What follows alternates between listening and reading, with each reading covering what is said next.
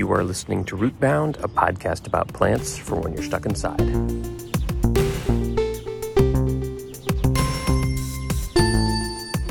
Continuing support for Rootbound is brought to you by roses. Baby, I compare you to a kiss from a rose on the gray. Ooh, the more I get of you, the stranger it feels. Yeah. This is a weird ad. Roses.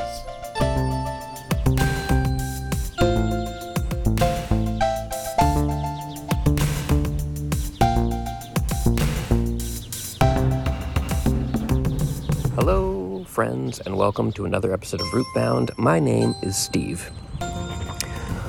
I'm just sitting out here in my garden, and I'm picking some dandelion leaves. Dandelions are really tasty green, I talked about in the second episode of the podcast.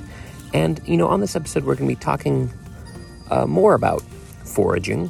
This is maybe not quite foraging because it's in my garden, but it is a wild plant. And so as we discuss foraging, I wanted to kind of talk about a few kind of guidelines and ethics for foraging. I'm a new forager myself. I'm still trying to learn all this stuff, and I thought I might share some of the advice I've gotten. And so first off, just a disclaimer, Rootbound is not responsible for anything that you do in the wilderness, anything that you eat, anything that you harvest. Be smart, make good choices, be responsible. Don't take any of this as a recommendation. This is just general information that you can use however you will. Second, before you decide to start harvesting any wild plant, you should always consult with a local expert.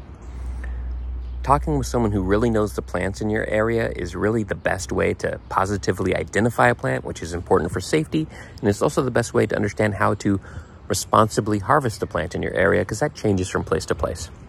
Similarly, before you decide to start harvesting any wild plant, you should do as much research as you can about those plants, really try to understand them as best as possible, and try to observe those plants in the wild for a bit before you decide to start harvesting them. And finally, and maybe most importantly, before you decide to start harvesting any wild plant, make sure you know how to harvest responsibly and never take more than you need. You'll read online about this thing called the rule of thirds, which is to, at maximum, only ever take 1/3 of any wild resource out there. I tend to skew even more conservative than that and take even less than that. Think about what you need and think about how what you take might damage the environment. And also think about people who might come behind you. You might only take 1/3, but if someone else comes and takes 1/3 and someone else comes and takes 1/3, that could be damaging. So you got to think about how you're going to have an impact on the wild environment and how you're going to have an impact on that wild environment and err on the side of caution. But yeah, those are some rules and guidelines about foraging. If I missed anything, audience, I am a beginner myself. If you think I missed something or you think there's something really important that I should have covered, feel free to email me, rootboundpodcast@gmail.com. And with that, let's move on to our guest segment for today. I just took a foraging class, and not to brag, I was voted Mr. Fungus. Hi, Mallory. Welcome to the podcast. Hi, Steve. Do you have a plant to share with us today? I do. Common milkweed, Asclepias syriaca. That's great. Milkweed, I think we all know about milkweed because of monarch butterflies, but that's I think all we get as children. And then I've just now understood its edibility a little bit, but I've not really experimented. So I'm super excited for you to share that because I think sometimes we just need permission from someone who knows more to actually try stuff. And I see the milkweed and I'm so yeah, anyway, I'm very excited to hear about milkweed from you, Mallory. Great.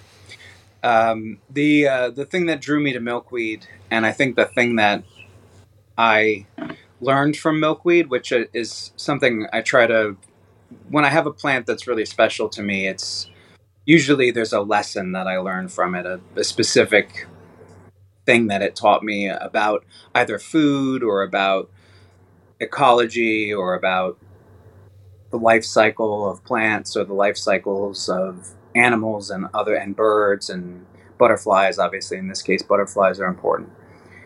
But the thing I learned from milkweed, I think, is a certain kind of patience with learning a plant.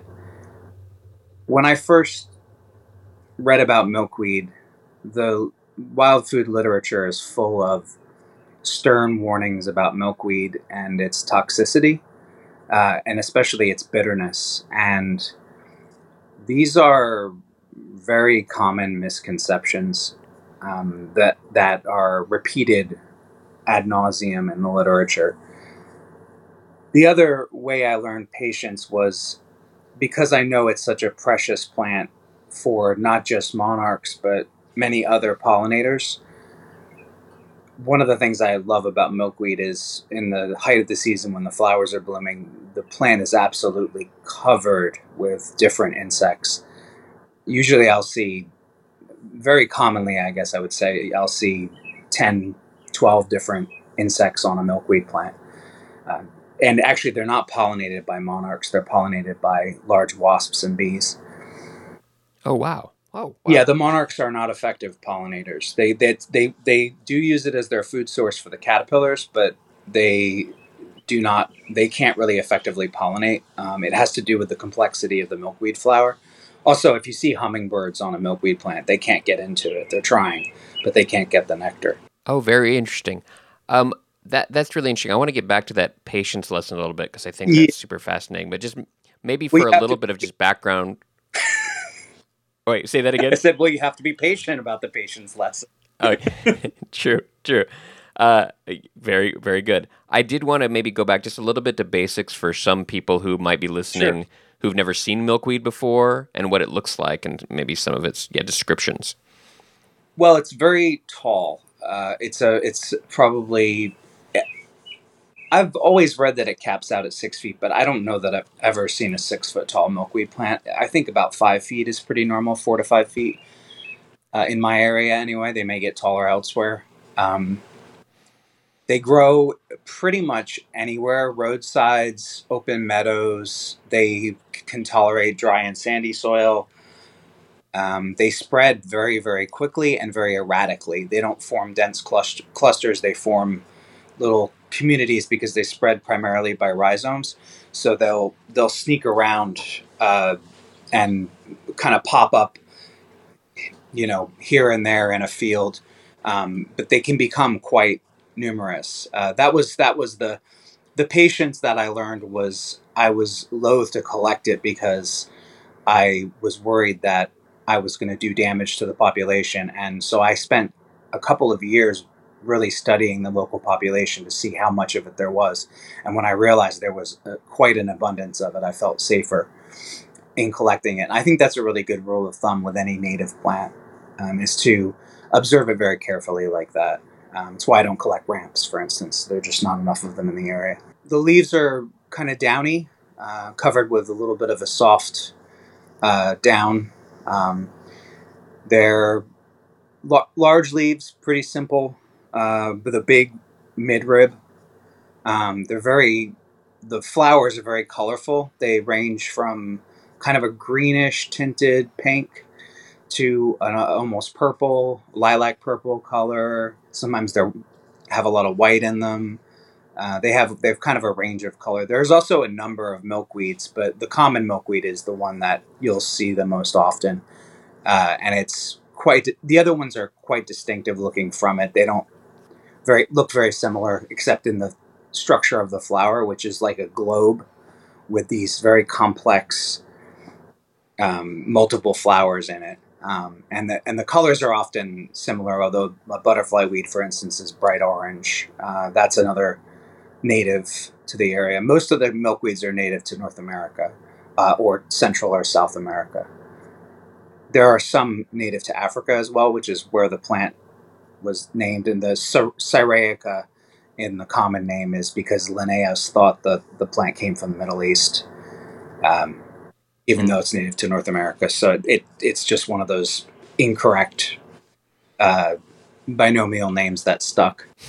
That seems to be a theme. It happens a lot. Yeah. And then the other thing I think I know about milkweed is the flowers are kind of going right now where I am, but then there's the pods, and what do those look like, and how do those pods form from the flowers? Actually, something I've never been aware of. They start out real small. They're kind of they look a bit like they're often compared to okra, but that's more about how they're cooked. They're sort of fat little football shapes with a bit of a beak, a bit of an extended kind of nose to them. the way they develop is they start out real small with immature silk material inside them, which you can also eat when it's young. It's like almost like a cheese. You open it, you Mm. can scrape the material out and throw it into a pasta, and people will actually think it's just melted cheese because it has the same kind Oh, wow. of to it. Yeah, it's very interesting.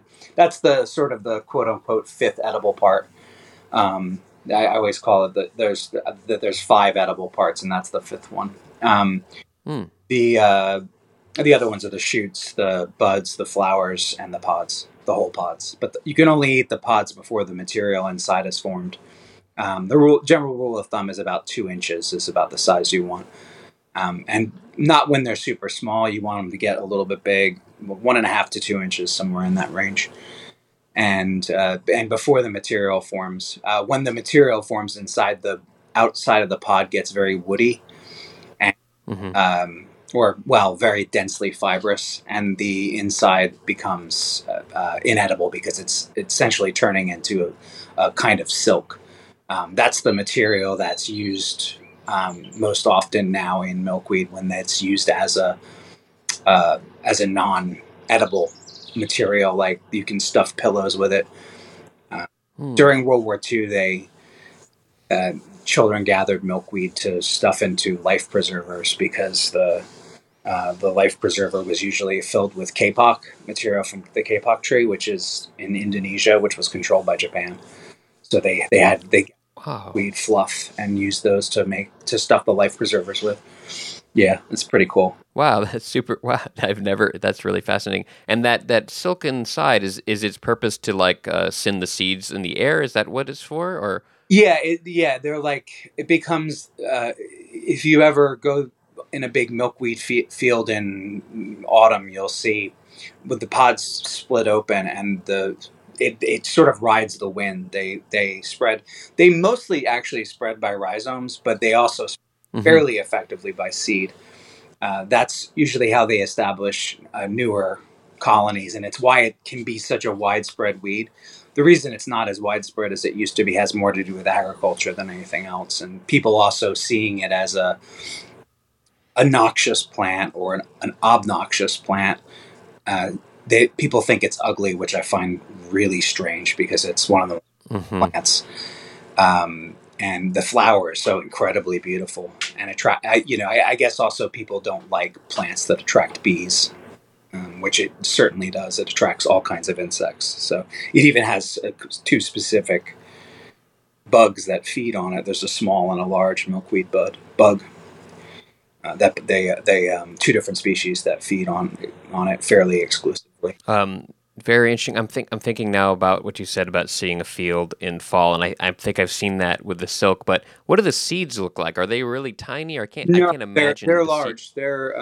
They Mm. look like little eyes. They have kind of they're oval and they have a dot in the middle of them. There's a casing around it. It's just a hard seed with a casing.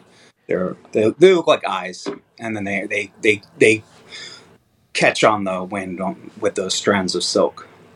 So and there's usually Very, a huge number of them per pod. There's quite a few in each pod. So that's part of their uh, strategy. It's also a perennial plant, and even will be perennial within this or return within the space of a season. If you cut milkweed shoots, the shoot will return. oh wow. Yeah, one of the fields that I visit a lot that has milkweed in it is regularly there's a trail mowed through it, and you'll always see when you walk through, the grass will be kind of low, but then there'll be the milkweed that they mowed over popping up like a little bit higher than the grass, and the plants will never get as high as they would Hmm. normally, but they'll still flower. Even though they're really short, they could be like a foot or two tall, and they'll still flower. Very interesting. So I thought maybe I have a couple of things I want to go into this because it's super fascinating. One, if we've had the patience to get back to the patience part, and I think you were talking about this common knowledge of its toxicity, which is something you hear about a lot of plants, and I just would love to hear you talk about that a little bit more, and how you came to how went beyond the common knowledge, or your story with that, because that's really interesting. And then maybe after that we can talk about how one would eat them. Great. Yeah. So there's a real common thread in the literature, which is that it's toxic. Now, a lot of milkweeds are toxic, but common milkweed isn't toxic to humans. It shouldn't be eaten raw, although you can eat it raw. Many people will, well, not many people, but some people might get an upset stomach from eating it raw. But it's not particularly high in the toxic compounds that are found in other milkweed species. It's quite low in them. And the real common misconception about it is that it's bitter. It's not bitter at all. In fact, one of the ways you can differentiate between milkweed and dogbane, which dogbane doesn't look anything like milkweed once it's fully grown, or even partially grown. But the shoots, people confuse the shoots for each other, even though they are fairly different. But they're not. They're different to people that really understand plants. They're not different for people that are learning. So it's one to avoid. But if you cut a piece of milkweed shoot, even the sap itself isn't bitter to the taste, whereas that of dogbane, if you cut a piece of dogbane, which is a toxic plant, and taste the sap, the sap is incredibly, incredibly bitter. I'm not really sure why there's this misconception about bitterness. Sam Thayer seems to think that it all stems from Ewell Gibbons, and that Ewell Gibbons was preparing dogbane rather than milkweed because he instructs everyone to boil it 3 times to, that it's extremely bitter unless it's processed and you can't use cold water. You have to pour boiling water over it because if you use cold water, it'll fix the bitterness principle in it. There's all this stuff in the literature, and then a lot of people just copied that information from Gibbons. I'm not sure that that's 100% correct because my basic thought on that is I've got a couple different editions of Stalking the Wild Asparagus, which is Gibbons' classic book, and there's a pretty clear picture of milkweed on the milkweed page. I find it hard to believe that he never once opened a copy of his own book, looked at that, and said, "That's not the plant I'm eating. Wait a minute." And that kind of strained my credulity a little bit. I think maybe he just believed it was bitter and didn't really taste it, because I have found some classical sources from white settlers and colonists writing down what Native Americans did with the plant and saying that it was processed multiple times, that it was bitter. So that may have been where he got that information, and he just never tried. Which is, kind of understandable. If you believe a plant's toxic and it has to be processed, you're not going to sit there and start munching on it raw, unless you're, slightly crazy, which I guess is what happened to me. I sort of just, I never really, to be honest, as I read about it more and more and I encountered it more and more, I kind of, I started with the first thing I think I did was I cooked some of the buds in a stir fry. And I didn't bother boiling them multiple times because it didn't make a lot of sense to me from what I was reading. And at that point, I'd read a couple things online where people said, who were experienced said, I don't really process this that much. I fry the pods and things like that. A similar thing with pokeweed. If you read about pokeweed, there's all this cautionary tales about processing pokeweed, which, you definitely need to do, but traditionally in Appalachia, they just took the stalks and peeled them and then battered them and fried them. These people didn't die. So there's some leeway to the toxicity of it. But, the toxic compounds that are found in milkweeds are they're found in much, much higher concentrations and toxic concentrations in things like Asclepias tuberosa, which is a butterfly weed, Asclepias incarnata, which is swamp milkweed. I don't advise eating any of those. Common milkweed is the only one to eat. And especially because unless you're growing them, which I will get to because that's where I eat most of my milkweed is just from my own yard. Unless you're growing them, those other milkweeds are fairly uncommon, at least in my area. They're not all over the woods like common milkweed is, and common milkweed is everywhere. Yeah, interesting. So yeah, let's talk about, you said there's 5 different ways to eat it. I wonder if you could quickly go through Yeah, those, 5 parts 5 parts. and how you would eat them. Yeah, how you would eat each of those parts. I mentioned it a little bit before, but maybe we didn't catch it. So Yeah, yeah, maybe you could talk about how those 5 and how you prefer to cook them. sure. So the first part is the shoot.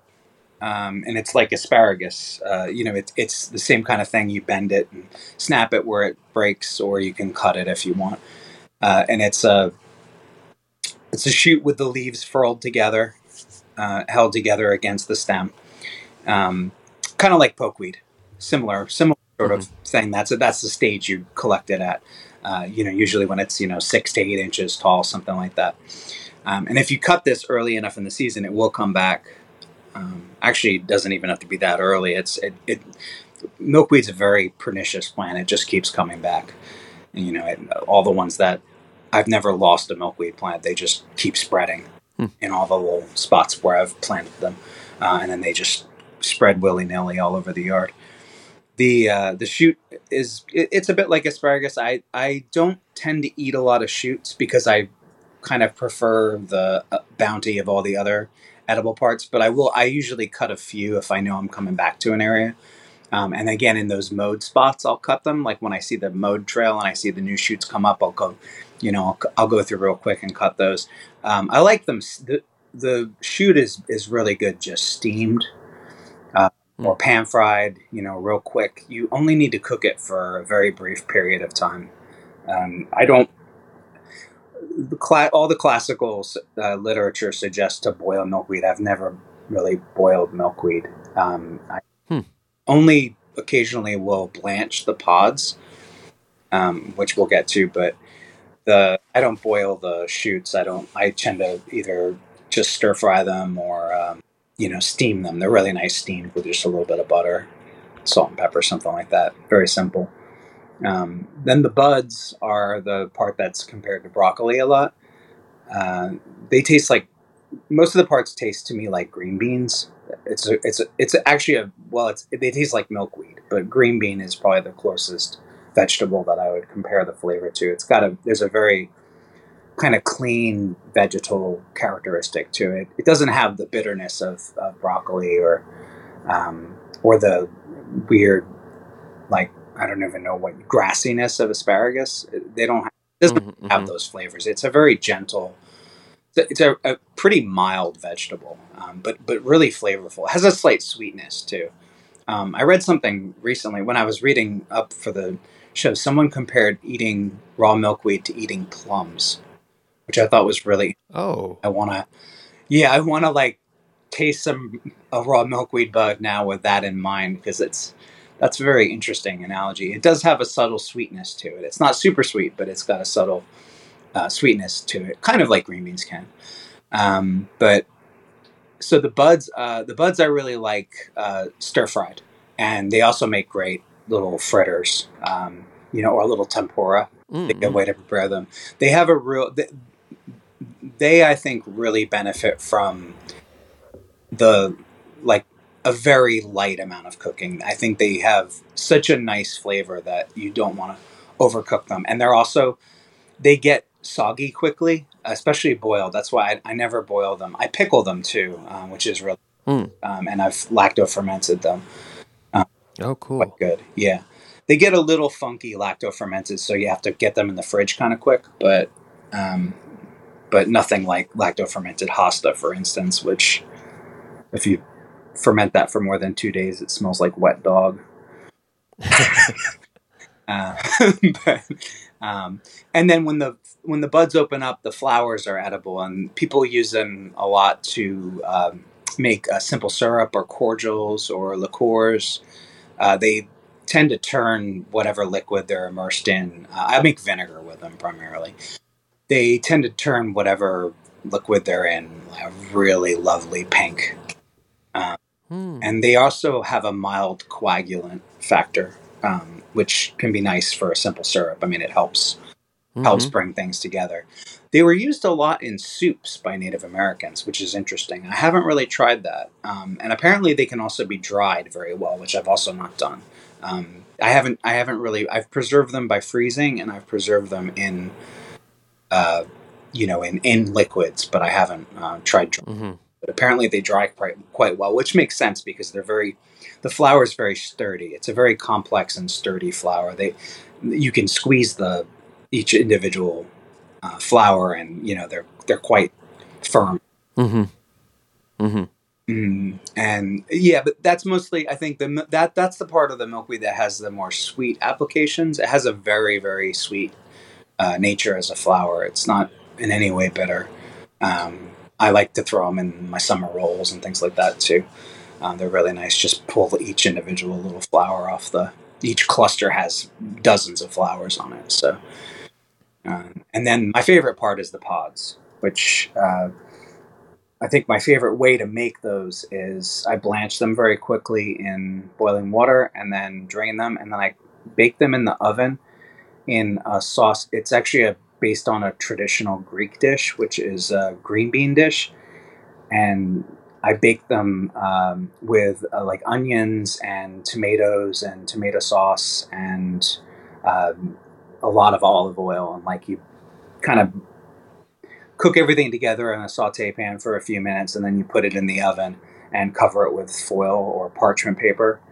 And it bakes into this, for a really long time, into this like really slow cooked stewed type dish, which then you can eat at room temperature or still warm. I actually prefer it like cooled down a bit and at room temperature. It's kind of like a nice little mezza type dish, but wow, that sounds great. Really good. Yeah, that's yeah. I make every year.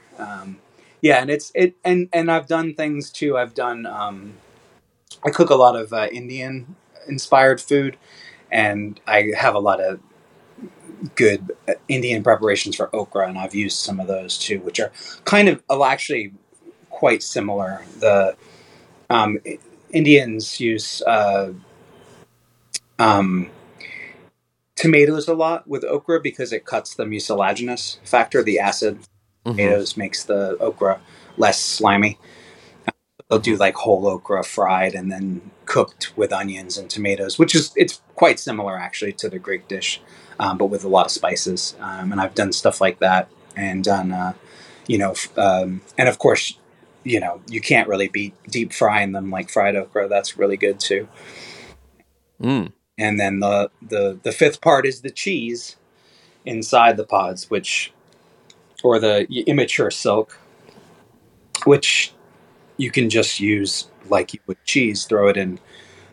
It's actually great in like a cooked pasta dish. And there's a window, it's a pretty brief window, but where the pod becomes a little bit too firm to eat whole, but the immature silk inside is still good.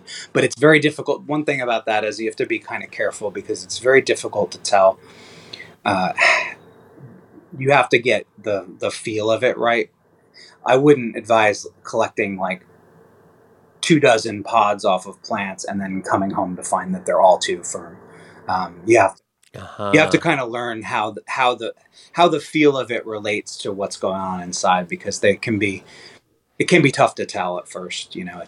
That's one thing about milkweed. I really don't encourage people to go absolutely hog wild on it, but to really, again, going back to the patience thing, to really understand their native population before they collect any. I waited a couple years before I collected any milkweed at all. And that was a very conscious decision on my part to not impact this population until I really had a good grasp on, exactly how much of that there was, where the really abundant areas were. And then, of course, I started growing it, which made things a little bit easier. And I've since had tons of monarch caterpillars and butterflies in my yard all the time, and lots of bees too. Because of this close association, the monarch is sometimes called the milkweed butterfly. If you have not recognized the plant, perhaps you know it by its fluffy seeds. Thanks for sharing milkweed with me. Do you mind if I share a plant with you? Absolutely. Go ahead. Great. Well, this was a challenge for me because I know you're quite a plant person, and I thought maybe my my technique for maybe being able to surprise you is to move over to Europe, because you talk a lot about North American plants. And I did live in Switzerland for 5 years, and so I have some experience in Switzerland. However, when I lived there, I wasn't quite really into plants. I actually regret that now, because I lived there and I know that Europe has really cool cultures of foraging and wild plants, but I didn't really understand it. However, if you live in Switzerland, you cannot avoid what is called the Bärlauch season, and that is my plant, which is Bärlauch. Are you familiar with Bärlauch? No, not at all. So you may know it by its English name, because it's common all across Europe, so there's names for it in all the languages, but its name in England is Ramsons. Oh, absolutely. Yeah, so it is the European cousin of the ramp, which you mentioned earlier, and I picked that because, and maybe I'll have you chime in a little bit, of, ramps, as you mentioned, you don't harvest and are kind of, problematic over here. I don't know if you want to chime in about that just briefly with ramps, but yeah, because I know you have some interesting, strong feelings about ramps. Yeah. So you're the Ramson is Allium ursinum, right? Ursinum, yes, and the ramps are Allium tricolor. Well, hence or Exactly, Yeah. exactly. Yeah. So the name in German means bear leek. Yeah. Okay. Yeah. Yeah. So yeah, Ali, and in lots of other languages it means bear. It's related to bears, and I'll get into a little bit. But I just maybe to have you give your brief warning to the listeners as far as how you feel about ramps. You mentioned it a bit earlier, but to make that clear. Well, I think that you bringing up the European tradition is very, very important for American foragers because in Europe the tradition is they almost never dig the root. It's all leaves. And right. That is what we need to do here, because first of all, the leaf is where all the flavor is. The leaves are much more flavorful than the bulb end. I don't find the bulbs particularly interesting. I don't think they're any more interesting than the bulbs of scallions or field garlic. And I definitely don't think it's worth digging a plant that is a native plant that is in certain parts of its range. Of course, it's still abundant because it does form very thick communities. But in my area, it is not abundant. It is danger. We're in between two major cities, Philadelphia and New York, and basically roughly equidistant from both. And our woods are filled with invasive plants, which tend to outcompete the ramps.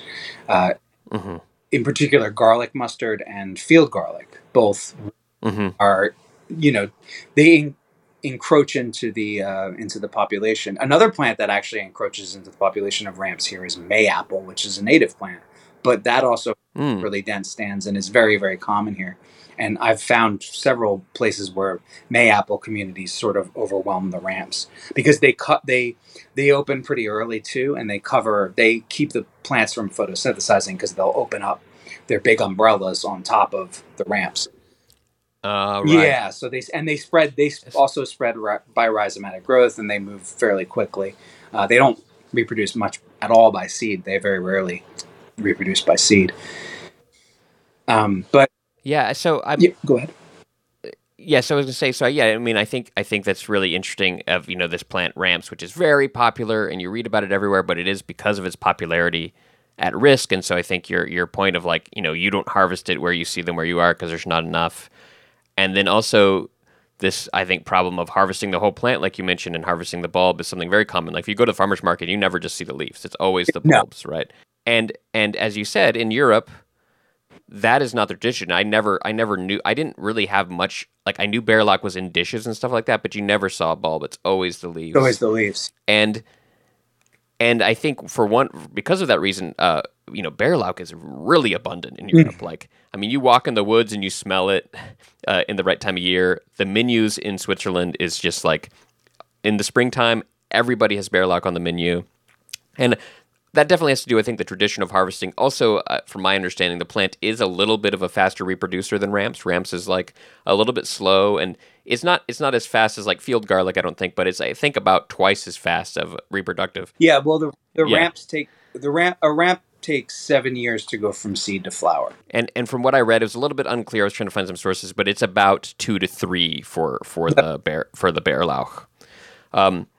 So yeah, when I was in Switzerland, I would eat it. I loved the flavor. I'd smell it in the woods, but I actually never saw it growing, and I just wasn't curious enough about plants back then, which I regret now. But this spring, we went back to Switzerland to visit it for the first time in a long time, and I was just we were actually in Liechtenstein, and we parked the car to like go see the castle of Liechtenstein, and like right in front of the car, I was like, is that Bärlauch? I got so excited. Everyone I was with thought it was, but I was like so excited that I could recognize it, even though I'd never seen it really in person before, but I've been reading about ramps and knew it was similar. And so then I did the test, which is you break it and you smell it and it smells like garlic. And I was like, it is. And then that's when I also learned from my friend from Liechtenstein was like, there are, which I don't know if this is the case here, there are 2 plants in Europe that are similar looking, but have toxic properties. One being lily of the valley and one being, it's autumn crocus, which I guess you don't have the worry of like harvesting autumn crocus around the time Bärlauch is because they have different seasons, but they can look pretty similar. But Lily of the Valley also looks pretty similar and is around the same time frame as that. But it doesn't smell like garlic. No, it doesn't smell like garlic. It does look fairly similar, and I have seen it in areas in the woods where you might expect to find ramps. Usually it's a place where there was a home site that's been abandoned. Because it is perennial and it forms real dense communities like ramps do, and it does look quite similar when it first emerges. So yeah, that's always the tell. There's actually a lot of plants that look similar to Allium canadense or Allium vineale, the field garlic, the Canada onion garlic. And the like you said, the tell is always the smell. It's, you break it, if it smells like garlic, it's garlic. If it smells like onions or garlic and it looks like onions or garlic, it's an alley. It's a good trick, which I've had a little bit of experience in my yard with some of the field garlic as well, and there's some of those other plants that look almost as similar, but luckily that's a good trick. I wanted to just mention the life cycle of ramps, which I think is very interesting. Those leaves come out in the springtime, or ramsons we're talking about, not ramps, but they're the same. The life cycle is basically the same. The ramsons or the Bärlauch comes out in the early spring and have these, pretty big leaves for, I think, what we think of for, domestic garlics. The leaves are much bigger, and it's because they're this plant that's trying to gather up all the sun before the leaves of the trees leaf out, right? So it's gathering that light. And then the leaves die back, and they send up that really cool little flower, which is really nice. I think there was a mix of those flowers and the leaves when I saw the Bärlauch. So I don't know. Does ramps have leaves when it has the stalk, or not at all? They're usually drooping at that point. And I've often seen the flower just alone. I think it's got a much slower cycle. Yeah. I've once or twice I've seen a flower up with the kind of the drooping post photosynthesis leaves, which is actually that's pretty much when I collect leaves. If I didn't collect any this year at all, but I do collect them. I just I snip them kind of like when they start to droop and after they've returned their energy to the bulb, and then yeah, that makes sense. Yeah, and I just dry them and mix them with salt and oh, cool. Ramps all year long. Or oil. Really good infused in olive oil, too. We bought some Bärlauch salt while we were in Liechtenstein. It's like a thing they sell. It's like a big deal there. But unfortunately, it fell open and spilled all over our back. I was really bummed, so we didn't get to bring any back. So one interesting thing I found, and this actually ties into something you said earlier. There's 2 things I want to mention about the name Bärlauch. And the name Bärlauch means bear leek or bear garlic, and lots of other languages have the same name, but I found several references on the internet to the reason why it's called that is that they say that European brown bears like to eat them after coming out of hibernation. And this is one of those things, though, where the literature, if you Google it, you see this over and over again without any primary source. And so, I mean, I can believe it, but I also have not seen any, I haven't seen any photos of bears eating Bärlauch. And I was wondering very much so if this is like something that's true or if it's just like, an old wives' tale. But it's funny if you Google it, you find the same answer over and over again without any actual evidence, which is interesting, and it very very well could be true. I did try to message a couple friends from Romania, because that's like the place that has the most European brown bears in Europe still, and I was wondering if they had like any firsthand knowledge, but I have not heard back yet. So if I get a good message back, I'll put that at the end of the show. But Great. I'm not hopeful to have it for sure, but I would love to hear someone say, yeah, I see them eat those in the spring. But that's the commonest knowledge of why it's called Bärlauch, is that, but it could also just be that it's wild garlic, and the other name for it, though, and this is a similar story, one of the other names that is sometimes called cow leek. And there is a few references also on Wikipedia and over again, and they all say the same thing, but I can't find the real evidence. Is they say that dairy farmers, some in the UK and some in Switzerland, used to feed a lot of Bärlauch to their cows to make a slightly garlically flavored milk to make cheese. And I believe it, but I want to know what was that cheese called and where was it grown? And the internet is just like, they did this and there's no other details. I'm like, no, please tell me. So I did message a Swiss friend, and we'll see if he knows, but he probably doesn't. One would think it would be easiest just to put the leaves in the cheese. That's true, and they do that for sure. They do that for sure. That's great. But the seasoning salt is the thing, though, because that's one of my favorite, seasoning salts is the ramp salt. It really has it really transmits that flavor, quite effectively without using a lot of material, which is kind of nice.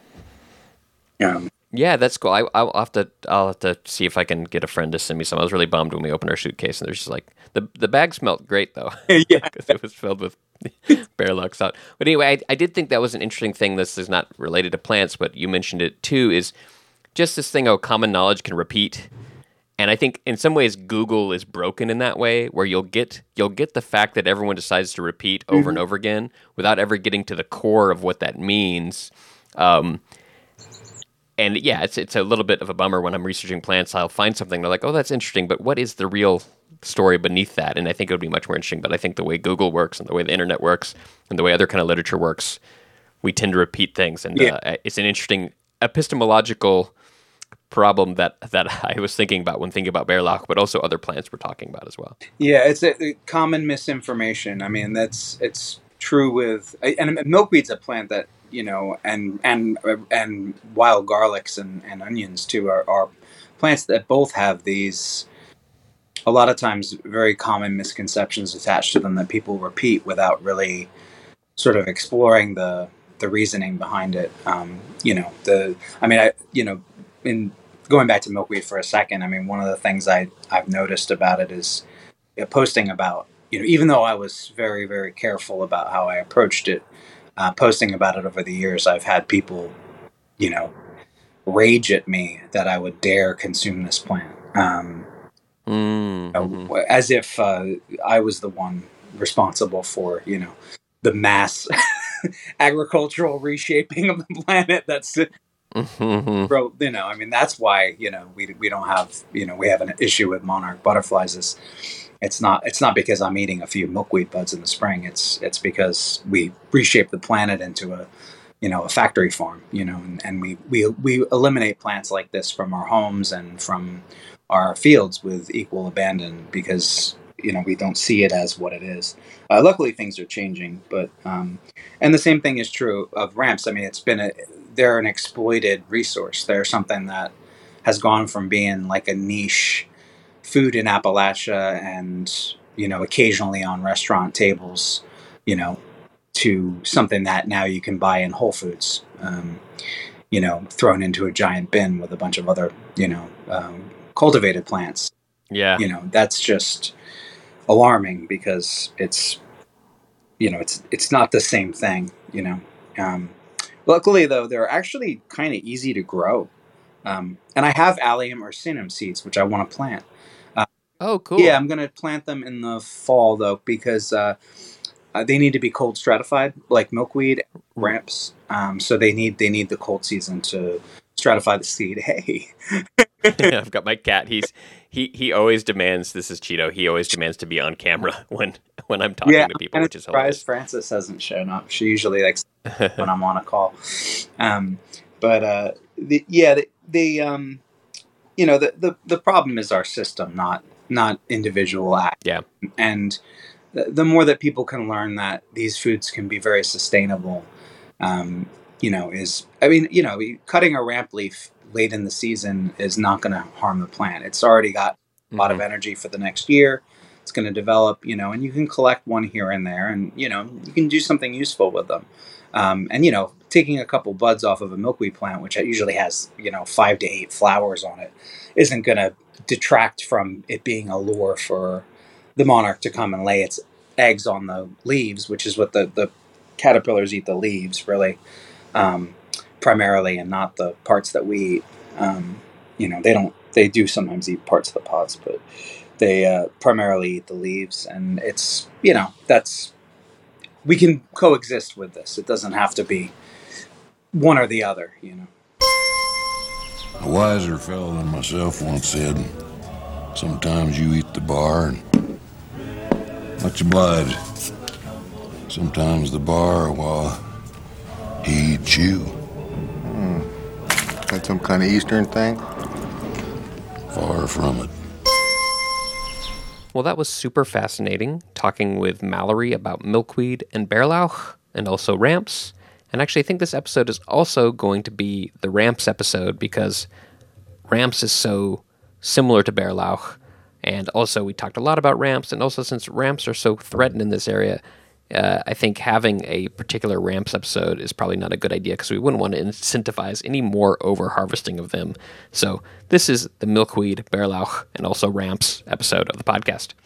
On that note, I mentioned how I texted some friends in Romania about that story of bears coming out of hibernation and eating bärlauch. And if you remember on episode 9, my friend Raluca was on the show, and she's from Romania, and she said she used to gather bärlauch, or it's actually called leurdas, I think, if I'm pronouncing that correctly, in Romania. But she collected it every spring as a child in the forests of Romania. But she had never heard that myth about bears. So maybe it's not a common myth or story in Romania, or maybe it's just something she never heard.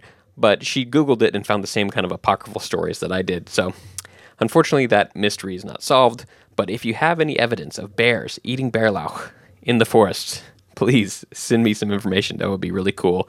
But as of now, it will remain a mystery if that's really true or just a story.